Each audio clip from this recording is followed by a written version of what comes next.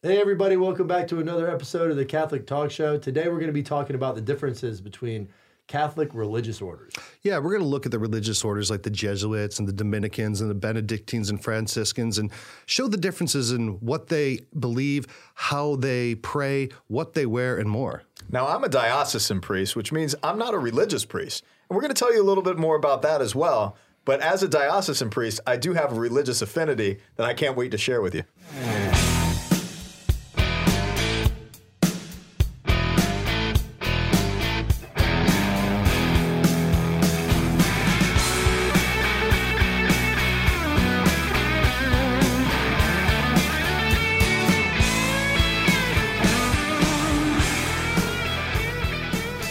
Really exciting conversation we're going to have. I had no idea you had an affinity for a religious order. Yeah, I think I can guess it. What? Which one?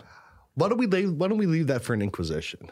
Okay. All right. Okay. I think that's a good inquisition. An inquisition on you? I think we will do a Mexican standoff inquisition where we're just like this. Because I was discerning one too as well. So which I didn't know about, and I can't wait to hear about. And I didn't discern the particular religious order that I have an affinity for until I was deeply in the diocesan process. Same. Really? Yeah. So I think that's Not diocesan, getting married. That's really important to explain. And I think this is the easiest way to start this. Now, you are a diocesan priest, and then there is religious orders, and some members of religious orders are priests, some are not. Mm-hmm. Can you briefly explain what that difference is? Yeah, so a diocesan, priest, and I get asked this all the time, what order do you belong to? Well, I'm a diocesan priest. So that is the order that goes all the way back to Jesus Christ and setting up the apostolic church. And then the successors of the apostles are the ones that have governance over particular regions. We are the work staff, the guys in the trenches, the soldiers in the trenches that do that work, of parish priests, being a regular parish priest. Now, they're from the diocesan priesthood that was established by Jesus Christ through the succession of the apostles. There are men and women throughout history who live remarkable holiness, and their charismatic gifts, their charismation in the power of the Holy Spirit guided them with very specific gifts to rebuild the church in very unique ways throughout the history of the church. So you have the beginnings of religious orders cropping up in the early 4th century all the way through to present day. There are religious communities that are being inspired in the hearts of men and women. And these communities are helping the process of rebuilding the church. So it goes hand in hand between diocesan priesthood, parish priests, as well as the religious priests and sisters that really do this beautiful work. That's a really good explanation. Mm-hmm. Thank so you. Your obedience is to the bishop, Yes. right? Whereas a religious order, their obedience and their vow would be to their regular, right? Yep. Their superior regular. So some of the famous religious Catholic religious orders, and there's a distinction between orders and congregations and institutes. Prelatures. There's all kinds, right? Yeah. But orders, in a general sense, and we'll explain the distinction later, but you have the Jesuits, you have the Franciscans, you have the Benedictines, the Augustinians, the Dominicans, the Mercedarians, right? Then you have the Norbertines and the Congregation of the Holy Cross and the Sisters of Notre Dame and, Carthusians and the Trappists and the Trappists. You have to recommend. The beer. Come on. and the Carmelites and there's so many of them, right? Hundreds. Now, what about the coffee beans? I need some of the brothers. What about the Mystic Monk coffee beans? I drink that every morning. That's good stuff. So there's all of these different ones, and they all have founders, and we'll try to get into a few of the big ones and explain the differences. But I think why do we have religious orders in the church? What led to the reason that you have particular groups of people who act and dress and worship in a particular way that's as a community? And I think you brought it up in like the 4th century. Like the first religious orders are the Augustinians and the Benedictines, right? Mm-hmm. And they really came around from having a common either rule or way of prayer or a regiment of prayer where they lived communally, and then they started developing a particular lifestyle. Now, these lifestyles in all these religious orders are what's generally known as charisms, right? And a charism is essentially the character and the style of what they do, but there's a lot deeper meaning, you It's know? almost like what they do outside of prayer, right? Because they're praying, they're worshiping, and then it's And that could also be attached to what inspires other people to follow them as well as Yeah, like there you what go. they're For doing in prayer and how God has revealed himself. So I like that. Yeah. I can't help it. As I'm listening to Sheil, I'm thinking of Dunk, one of your best friends, right? And relating it to football or athletics, you know, you have a brother who, what position did Dunk play? he was a soccer player. Was he a soccer? I snuck him into the FSU football. Oh, game. you said got you. as a linebacker, but yeah, so he doesn't play football. But, you know, like clearly because of your athletic prowess and because of your leadership skills and your charismatic nature, I mean, he would go into battle for you. Like, it's just very, very evident. The guy just absolutely loves you, and you've had a huge influence on his journey and his life, and he absolutely loves you. So you see like charismatic people, and we all have had them. Like I remember a senior that I followed, you know, as a freshman that I really looked up to and I really absorbed. It's the same sense, but in this form, it's like you have people saying, I am committed to following your rule of life. Like, how do you live your life? How do you pray? St. Benedict, like, how do you pray? Well, you're going to pray all the Psalms each day. You're going to live severe austerity. You're going to live in silence with me in the mountains. Yeah. And I'm going to teach you what God has taught me in the power of the Spirit. Yeah. And in that, we are going to rebuild a sense of communion and fellowship. And that's precisely where God is really exercising the religious communities in the world by the power of the Spirit to give gifts for that building up of the process. I think what's helpful is the Catechism of the Catholic Church in this respect, so that she can fulfill her mission, right? This is the church's mission, universal church. We already have an idea of diocesan priesthood. This is how religious communities fit in with the diocesan model as well. Number 768 in the Catechism.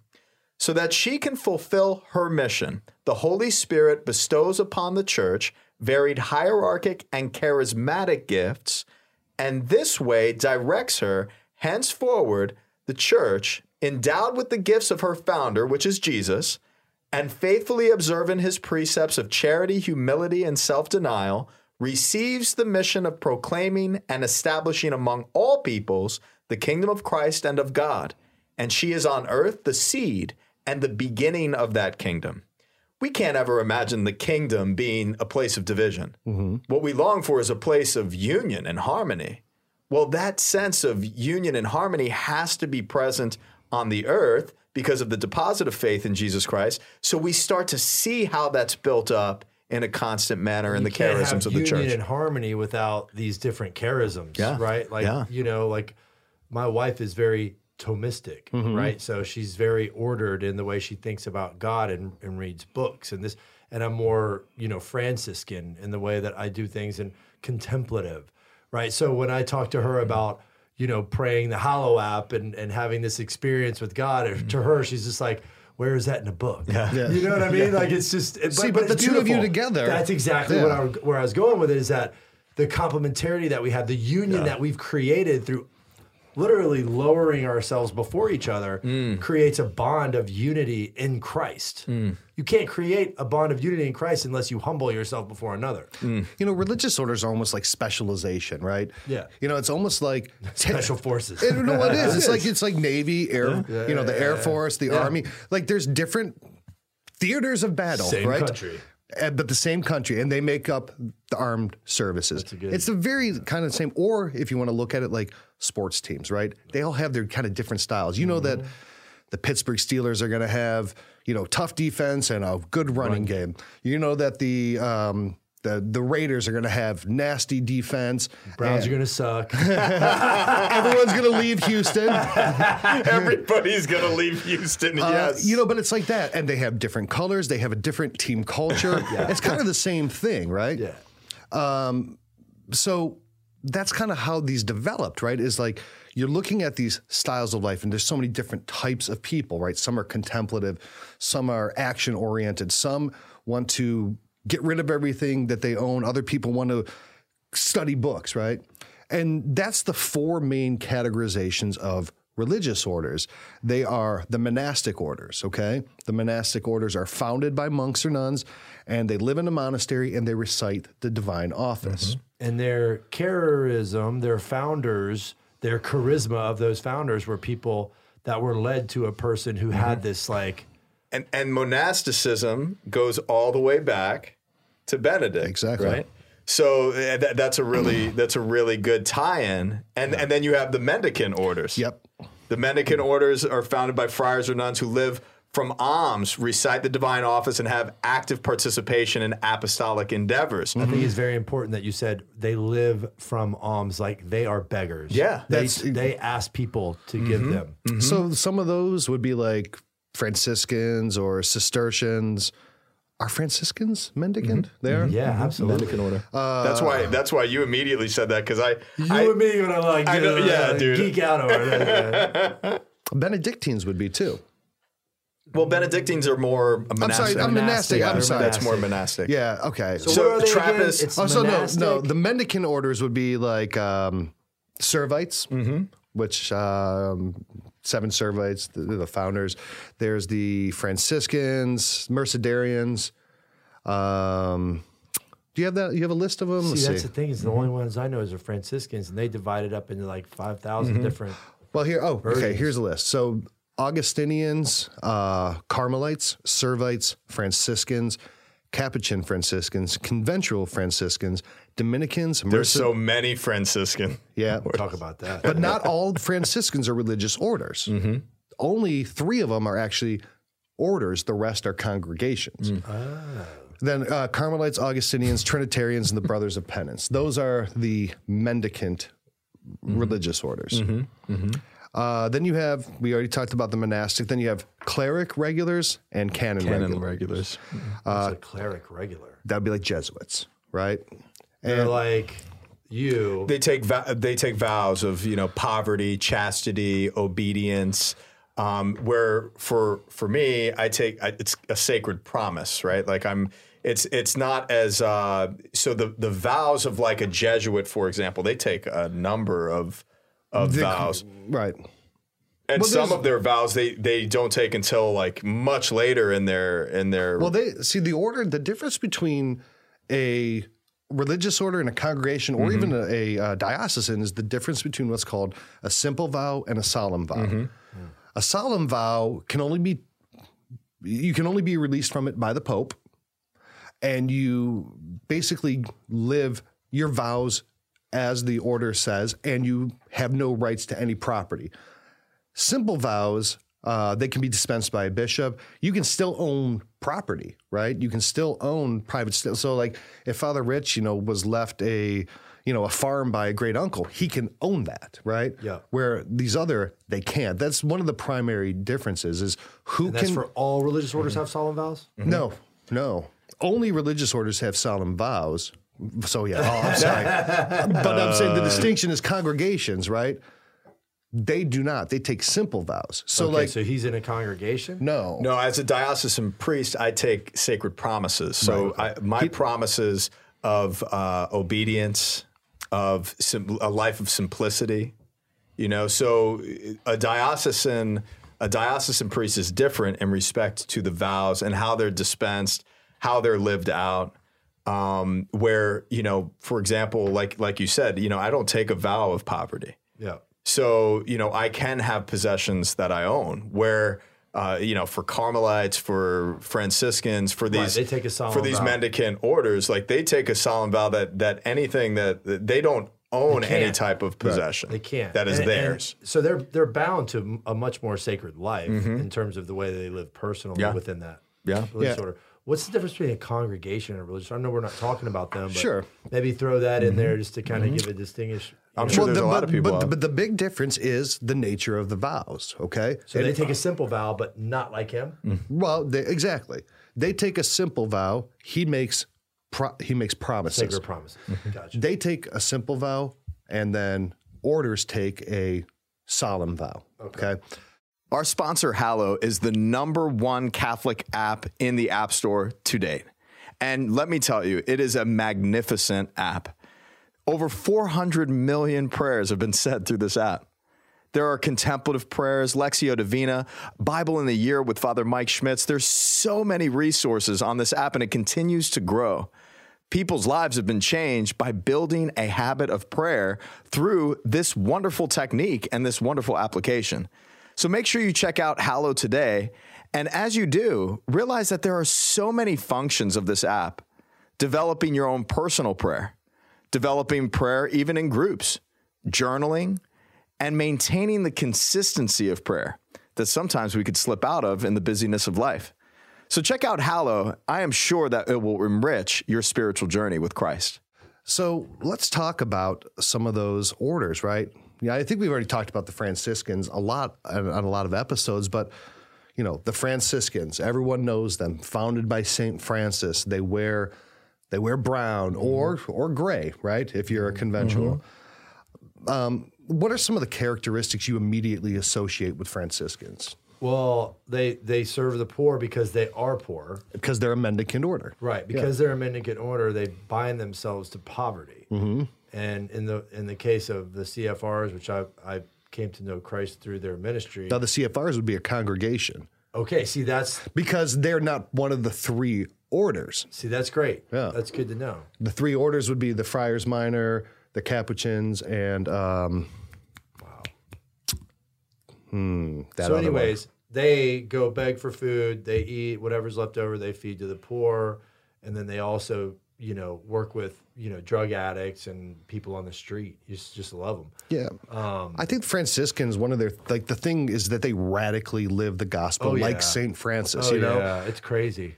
Crazy awesome. And I would definitely, you know, I know that you've always kind of had a Franciscan spirituality, but Franciscans are probably, I don't know, in my mind, maybe the easiest to love in the church because they're just so devoted to the gospel, to live like Christ as, you know, St. Francis. They live providentially in a way that's like bold, courageous, yet it works and it's powerful.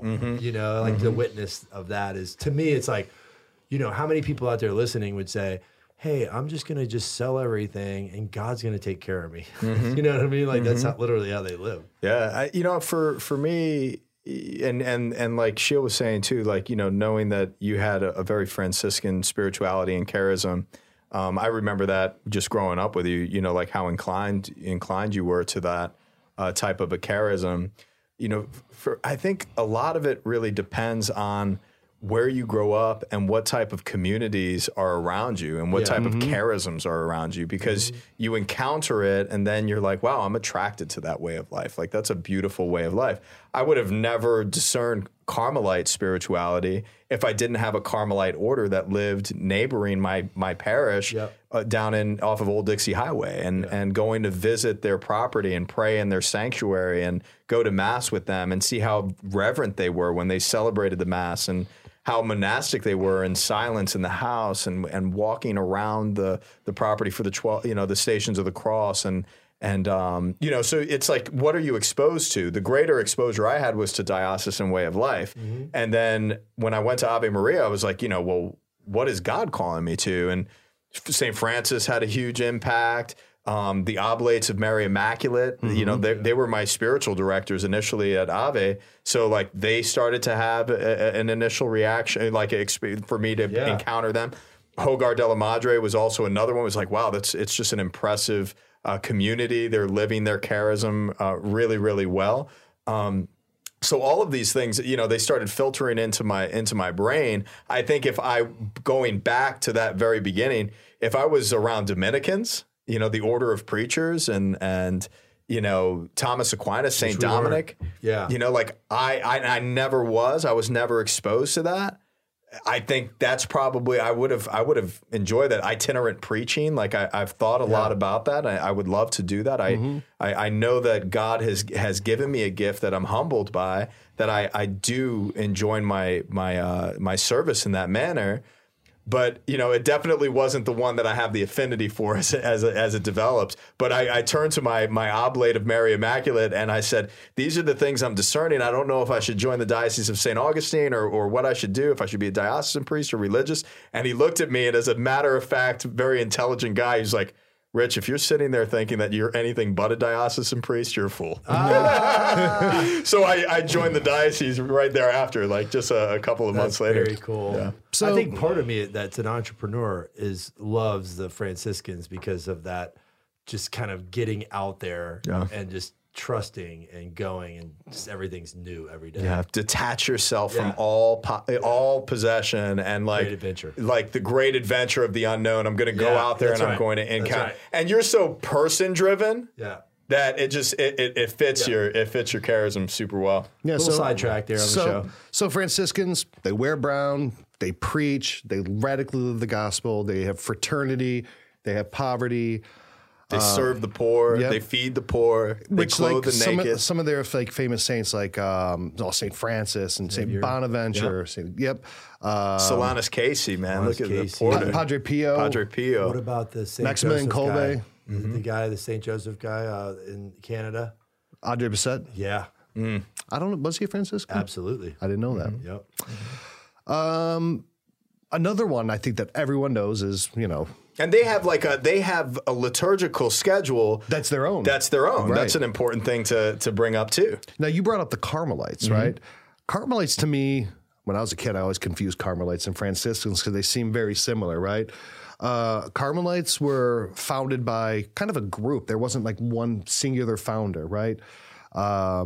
They were founded by a group of monks who went and lived on Mount Carmel, where Elijah had the great, battle, against the Baals and all that. It's a powerful place. If you ever get to go there, you could just feel the silence and the solemnity and the prayer as you're walking around the mountain. Yeah, the Carmelites were founded during the Crusades, and these monks who were now free to, operate in the area went and lived on Mount Carmel. But then and then as Christians got driven out, really, the Carmelites had to move back to Europe, and that's where they were only there for like 50 years on Carmel, right?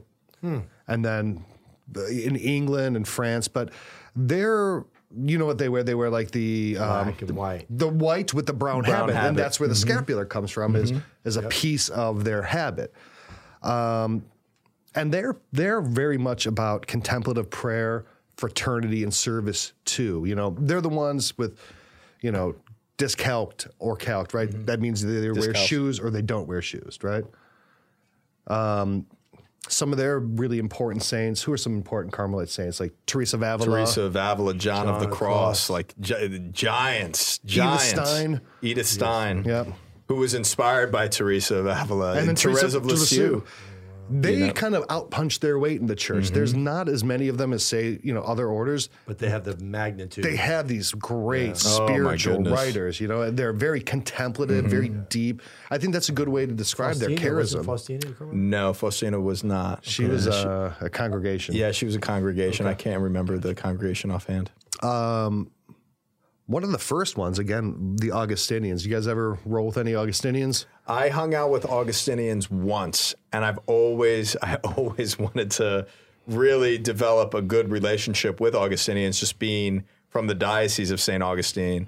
And the only ones that I hung out with were in Rome, and it was unfortunate because I would have loved to have. So I got a question about this. Okay, so this is St. Augustine. St. Augustine. But it was not founded by him.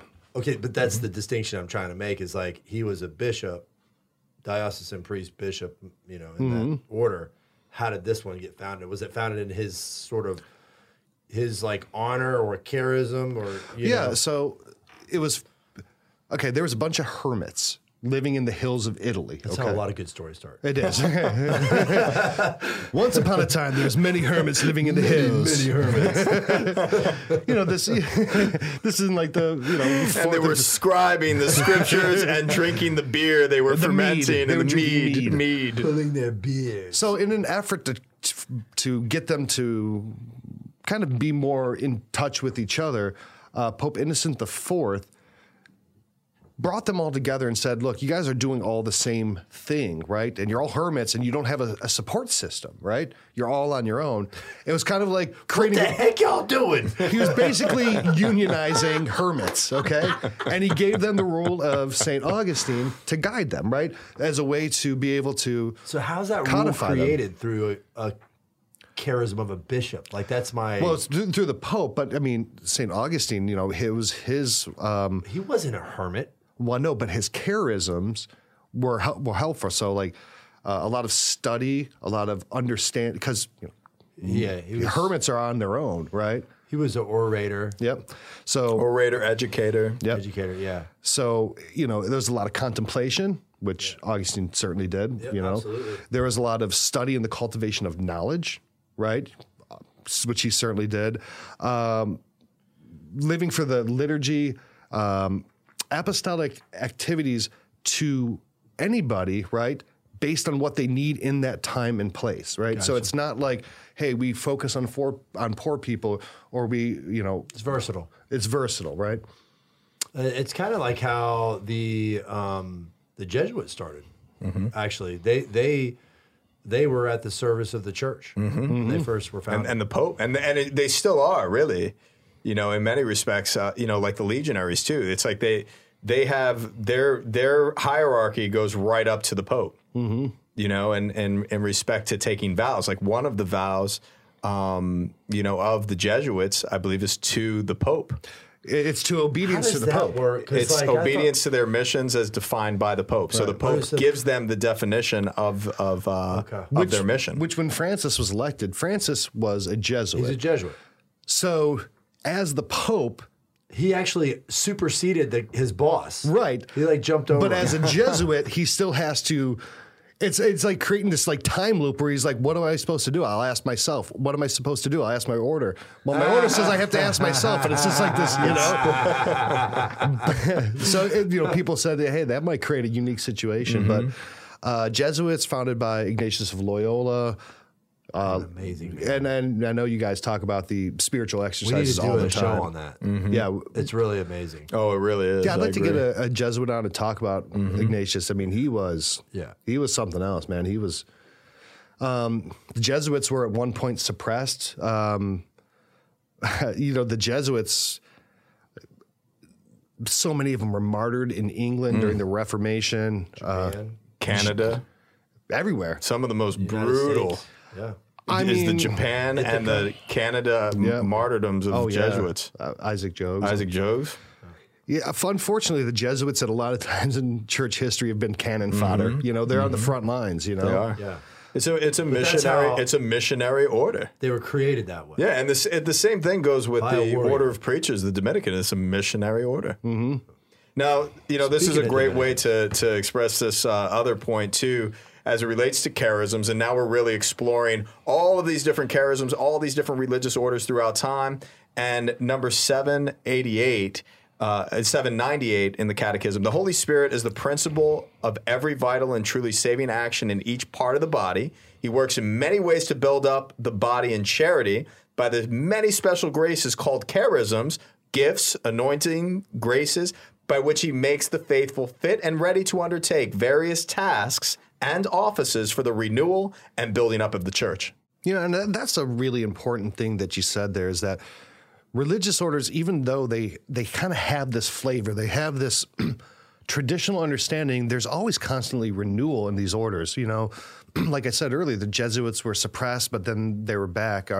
You know, there's so many Franciscans because those charisms continue to get refined into more and more nuanced charisms. You know, you'll have like, you know, Franciscans who are working on inner cities. You'll have Franciscans who are working towards religious fraternity with other Christian groups. You'll have some working with drug addicts. Like those charisms get refined into more charisms, I guess, you know, right? Well, it's almost like a sub-charism, you know, like you have the charism of how they live their life and their faith and worship God. And the expression of that charism. And the expression of it, And you look throughout time where you have a religious order like the Carmelites, for example. You know, when John of the Cross and Teresa of Avila, you have this absolute explosion of excitement and enthusiasm around this religious community because the Spirit hit them so strongly. And now you have all of this, like, propagation of vocations. You have a ton of men and women becoming Carmelites. Same thing with diocesan life. It's like you have moments of great influence, and then you have all of a sudden all of these vocations. Next thing you know, you're having 10 ordinandi every year, or 5 people to be ordained. You remember back in PT days when they went through their spike, then they kind of went down a little bit, and then they didn't have ordinations for a little while. Same thing with our diocese. We went through a stretch where there was no ordinations. Now we're having ordinations every single year. And it just depends on when the Spirit hits a community for renewal, even a diocese. So that's where we have to constantly be praying for renewal. That's where we have to realize that each of us have a charism, and we need to pray to the Holy Spirit to influence our work so that we're participating in this renewal. We never want to go back to a historic church that we never knew.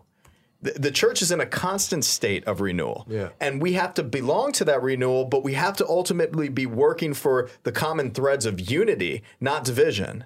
And tearing at different communities or divisive things. That's what leads to suppression. When the order of preachers, the Dominicans, were at war with the Jesuits, and then the politics that happened all the way up to Rome with the Pope, and then in working in the Far East, that's what really led to the suppression of in respect to different orders losing vocations. People don't want to be a part of groups that are fighting. Right. People want to be a part of groups that are building. Yeah. Be a part of this process of being open to the Spirit, because when you are, it will necessarily bring about the fruits of building. Yeah. Mm-hmm. So I think a cool thing that we can do is just kind of, I'd like to hear your opinions so that people can understand, in a word or two. I'm going to say a few and then just kind of give your one or two, or one sentence explanation of how you see them, right? So Dominicans. Vibrant, learned, well-spoken. Mm-hmm. I think of a Dominican order that they're very talented musically. With like Scola. And beautiful music in the tradition of the faith. Yeah. Then Dominicans and their white habits and, How about them Dominican sisters? Too? Yeah, exactly. That's what I was thinking too. Absolutely. The National Dominicans, those Mary Mother of the Eucharist. Yeah. Same. They're grafted out of National Dominicans. Mm-hmm. They're the ones in Michigan. Yeah. But I agree. I got to see firsthand at Ave Maria the Mary Mother Eucharist in Houston, where my kids go. Educators, preachers, Trappists. Beer. That's the first thing that comes to mind. But also, even more so, austerity, discipline over the flesh. Bishop Gallione, my former bishop who affiliated me, back in 2006 as a seminarian, he went to a Trappist order and lived out a greater majority of his days after leaving the office. Yeah, Gallione. Yeah, it's self-sufficiency. That was their thing, is that they would be able to sustain themselves, by the work of their own hands. Mm-hmm. Yeah, when I think about them, I think of mystics. I think they're very mystical in terms of their contemplation, the increased contemplation. That every day they're spending hours and hours before our Lord, embracing poverty, and then also. They're craftsmen. Yeah. Like they're craftsmen. Like when they do something, they do it very, very, very well. Because they live by their hands. I mean, whether it's caskets or beer or, that's why you say, Trappist, beer, jelly, this or that, because everything they do well because they live by their hands. I have Trappist jelly in my stuff's amazing. Fridge. Oh, Mystic Monk coffee. I drink that every morning. Delicious. Here's to the Trappists. Yeah. Missionaries of Charity. Mother Teresa's order. Yeah, I'm trying to think. What congregation? So I just think I thirst. Like when Jesus says, "I thirst," I love that at the cross. Yeah, that's what they do. Is they give Jesus something to drink. Yeah, Missionary of Charities is like one of those newer ones. They're not that old historically in the church, but everyone knows what they look like. The white sarum, I think it's called, with the blue stripes. They're able to see Christ in people in ways that are just unbelievable. Regardless of you know, whether they're sinful or status or you know national identity or even religious affiliation, they see Christ in everyone. And when I think of missionary charity, I think twofold: one, active, in service, but also contemplative. You know, Mother Teresa allowed a contemplative order to split off, so they have a contemplative arm and they have an active arm. And I got to serve the contemplative order in San Diego, and they lived in a very poor area just outside of town, south of the city. And it was a joy to be able to, you know, pray with them and celebrate the liturgy and hear their confessions. And so, what a blessing. Oh man, it was so awesome. I miss that a lot. I miss that community a lot. The Holy Cross congregation. Educators, par excellence. I mean, phenomenal educators, missionaries, preachers. Notre Dame. Yep, Notre Dame. I mean, Notre Dame is a Holy Cross school, and so many really great schools are Holy Cross, you know? Yeah, that's what I think about when I hear them. But they're also missionaries, too. Yeah, they are. The Brigidine sisters. Do you know them? I have no clue. I think of St. Bridget. I think of St. Bridget, and I still have no clue. Sorry, St. Bridget, please forgive me. Like our Daughters of St. Paul, right? They're on publishing. Oh, yeah. You know, I think of them. They're a very joyful group of women, too. Sure. Mercedarian sisters, they're very focused on the Eucharist and education. Like all of these religious orders, they have these focuses, you know, of things that they do, and they do well. And if the Paulists, like you said, I mean, you can't not think of their efforts in evangelization, and even in modern sense, like they have consistently been in publishing, they've consistently been online, they have YouTube efforts, they have all sorts of things that they are constantly endeavoring in new evangelization, which I always appreciate. I think there's one called like the Congregation of the Little Lamb, and they're in France, and what it is women with Down syndrome or intellectual disabilities, and they go and they pray, and it's the little lamb, and they have their own white habits. So beautiful. And man, it's just, and they have, you know, their abbess, I believe, and these women, even though they have these intellectual deficiencies, have just beautiful joy at Christ. So even for everyone, there's a charism, and oh man, it's the Congregation of the Little Lambs. Yeah, it's beautiful. It's amazing. And your order, the Apostolic Order, are the arbiters of these entities, right, in Christ, obviously, and supplying them with the opportunities that they're looking for, and saying, yeah, go over here.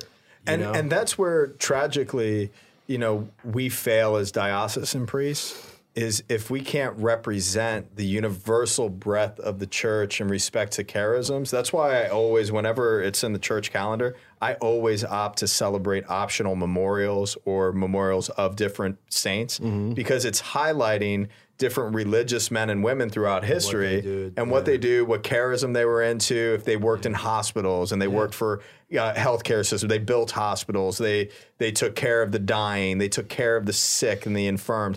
Like that could touch somebody's heart. They took Jerusalem. Like the Knights Templar. Well, I have cousins who continually tell me, all of my cousins that are cops and military, hey, whenever the Knights Templar come back, I'm in. Sign me up. Exactly. Right. Exactly.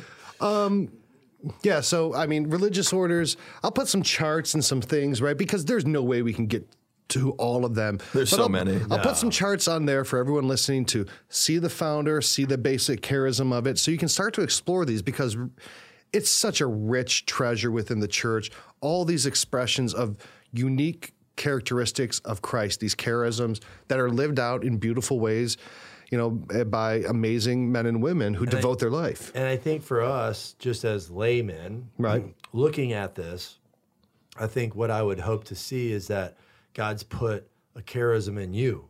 Yeah. And you know, you lean one way or the other spiritually, and embrace that. Embrace that and incorporate that into your prayer life and how God is acting in your life to be called forth. You know? Well, I think that's a good segue to our Inquisition.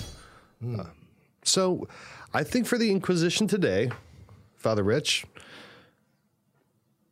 you tell us what religious order you maybe feel that you would belong to, and then which one, Delacrosse and myself. You know, what in viewing charisms, what did you contemplate? Where would you contemplate now, and then where would you see, you know, our personalities? Oh, where I would see y'all's personalities? Oh, that's interesting. I like that. I like that Inquisition question. Now, I don't like many Inquisition questions, but I like that one. I was, like I mentioned before, I was very attracted to Franciscan way of life, went to St. Francis's paternal home and knew very clearly from God and directly from St. Francis that I wasn't called to be a Franciscan. Why is that? Well, I was praying and reading a biography, and I came across this quote from Francis where it said, "No two flowers are exactly alike." And at that point, I was in such admiration of Francis that, you know, I had already given away a ton of my belongings, and I was ready to just kind of give everything. And when I read that, I heard in like my soul, in my heart, like, Richard, there are no two flowers exactly alike. Bloom where you are growing. And it helped me to take a step in the direction of, no, I've got to go off to Ave, and I've got to really discern, you know, who I am. Yeah. And what charism that God's given me. So that Carmelites, so that was a quick discernment. But really entering into the depths of the diocesan life, I needed a spirituality. And it's not that diocesan priests don't have a spirituality. We pray the Liturgy of the Hours. We are very active contemplative, but I needed something to tie myself to and anchor myself to. And I fell in love with the Jesuits, and I fell in love with St. Ignatius of Loyola. I have a lot of similarities with knee injuries, and that was the catalyst to my own conversion and my love of the Word of God and discerning the Word of God and applying that in my life, and Lectio Divina and the application of senses and placing yourself immersively in the Scriptures. All of the things Ignatius taught, I was already learning in the Spirit prior to me learning about Ignatius. So there was like all of these different correlations that I was experiencing early on, and then it started to be facilitated in my formation through IPF at Creighton University with all these wonderful Jesuits that taught me, as well as you know, Father Fessio at Ave Maria at the time, who was just a wonderful influence of a Jesuit as well. So definitely Jesuit, without a doubt, without a doubt. I'm attracted to a couple of secular institutions out there, you know, congregations that are very, very open-minded and like the worker priest movement, like working in the field of secularity and having a secular job, but also being a priest. I kind of like that concept a lot. And it's also tied because I am a secular priest as a diocesan priest. I am called to live in the world, but not be of the world, and to work among, you know, fellow man. I find myself in the office so much that I would rather be out, like, you know, in another office. Well, like in a secular setting, like, you know, I had jobs since I was in 8th grade. So, you know, like being in a factory and working a forklift throughout the day, but having these conversations with people. No, that's interesting. In a manner. So like that is definitely attraction of mine, like now. So it's like between Jesuit and secular institutions that are a worker priest movement, that's kind of more of and being a more nomadic priest. Not tied to a specific territory, but tied to specific initiatives. I'd be attracted to that for sure.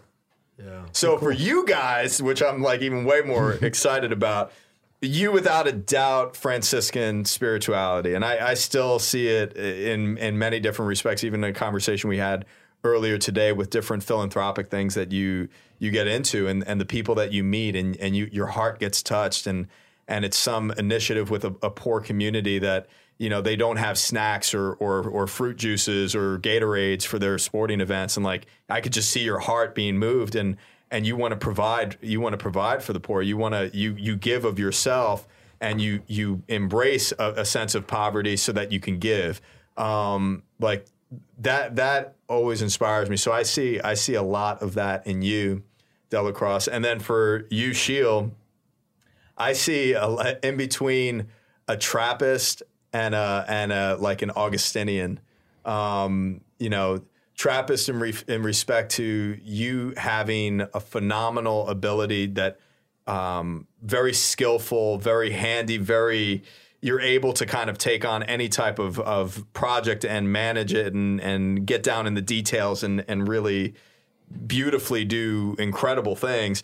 But then also your hunger for knowledge and your study and your photographic memory and remembering things. And so, I think between those two, you're striving after knowledge and your skillfulness, I'd kind of put you in that realm. I don't know. I think I'd be more in one of those clown orders, that do the clown masses, but whatever. There's no way.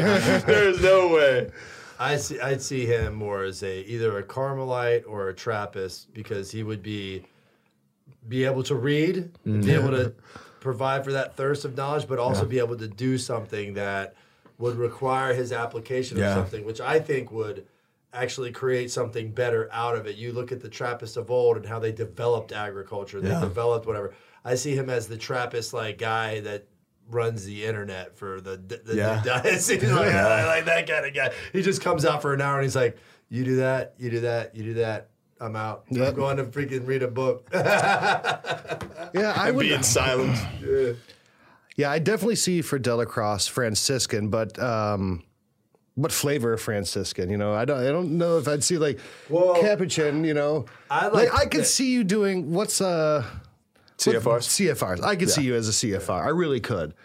Yeah, I mean that's the one I discern. So you guys pegged me right. Yeah. But you mentioned something really interesting, which is how you develop as a person spiritually. And I don't think this is a very fair statement or a very fair conversation, because yes, I was definitely Franciscan because now I'm an entrepreneur, and the excitement of the unknown and the reckless abandon of my faith to God that He would provide. Like that is essentially them, but they have a charism of service, which my charism was my wife and my children. Mm-hmm. However, after living with my children and my wife for this long, I have decided that I'm going to take my talents to the Trappist monastery. And I'm going to live in silence, man. I might be a hermit, brother. I think you should start the Congregation of the Seven Holy Sleepers. Yeah. So again, if you're looking for more information about Catholic religious orders, I'll put links. If you go to CatholicTalkShow.com and go to this episode's page, I'll make sure that those are there. But go look around. Go go find out about some. Look at what discern your charism and try to match it up. If you're young, pray to God that He would give you the grace of this understanding. Yeah, knowledge of self. So important. And if you're discerning a religious life or a vocation, your vocation directors, they're not always just going to try to get you into their order. They're not signing you up. But discern a few of them. Discern the Benedictines. Discern the Jesuits. Discern the Dominicans or the Norbertines or the Salesians or, the Passionists and all of them, right? Go out and discern them. Read about their founders. Read about their charism. Discern diocesan, right? Mm-hmm. The Redemptorists. We didn't talk about the Redemptorists at all. There's so many that we couldn't talk about. Communities, So if you watch this and we didn't mention your community, we're sorry. Please put it in the feed as well, and put links. Your links to your religious order. Anyone who has a argue why you're the best religious order out there in the business, right? We want get some conversations. There's a great joke, too. and I'll end the episode with this. So there's three religious arguing. There's a Dominican, a Franciscan, and a Jesuit. And they're all like, well, no, obviously the Jesuits are the greatest. And the Franciscans are like, no, we're the greatest, but we'd never say it. The Dominicans are like, well, let's ask God what He thinks. So they all pray and they write a letter and then they put it in the ocean and they let it go off and they wait a couple days for the letter to come back. And then they're like, well, I wonder what God said. And He's like, well, my brothers, or my sons, do not fight over which religious order is great. The Franciscans and the Jesuits are great. Signed, God, OP.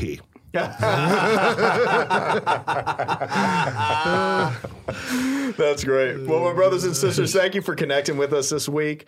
Make sure on the comment section you put your own charism. Like, what religious order do you have an affinity for? We want to get to know you guys, so please put that in there. And we want to see you next week. And make sure that you're praying for the renewal of the church and you have something to participate in. Your charism, who you are in God is the most important thing, as Delacroix was saying, to discover in yourself. We need you to help rebuild the church of today. Ecclesia semper reformandum est. The church is in a constant state of reform, and it is so awesome to build this church community and our community online with the Catholic Talk Show with you. Thank you to our patrons. Thank you to our sponsors, and we'll see you next week.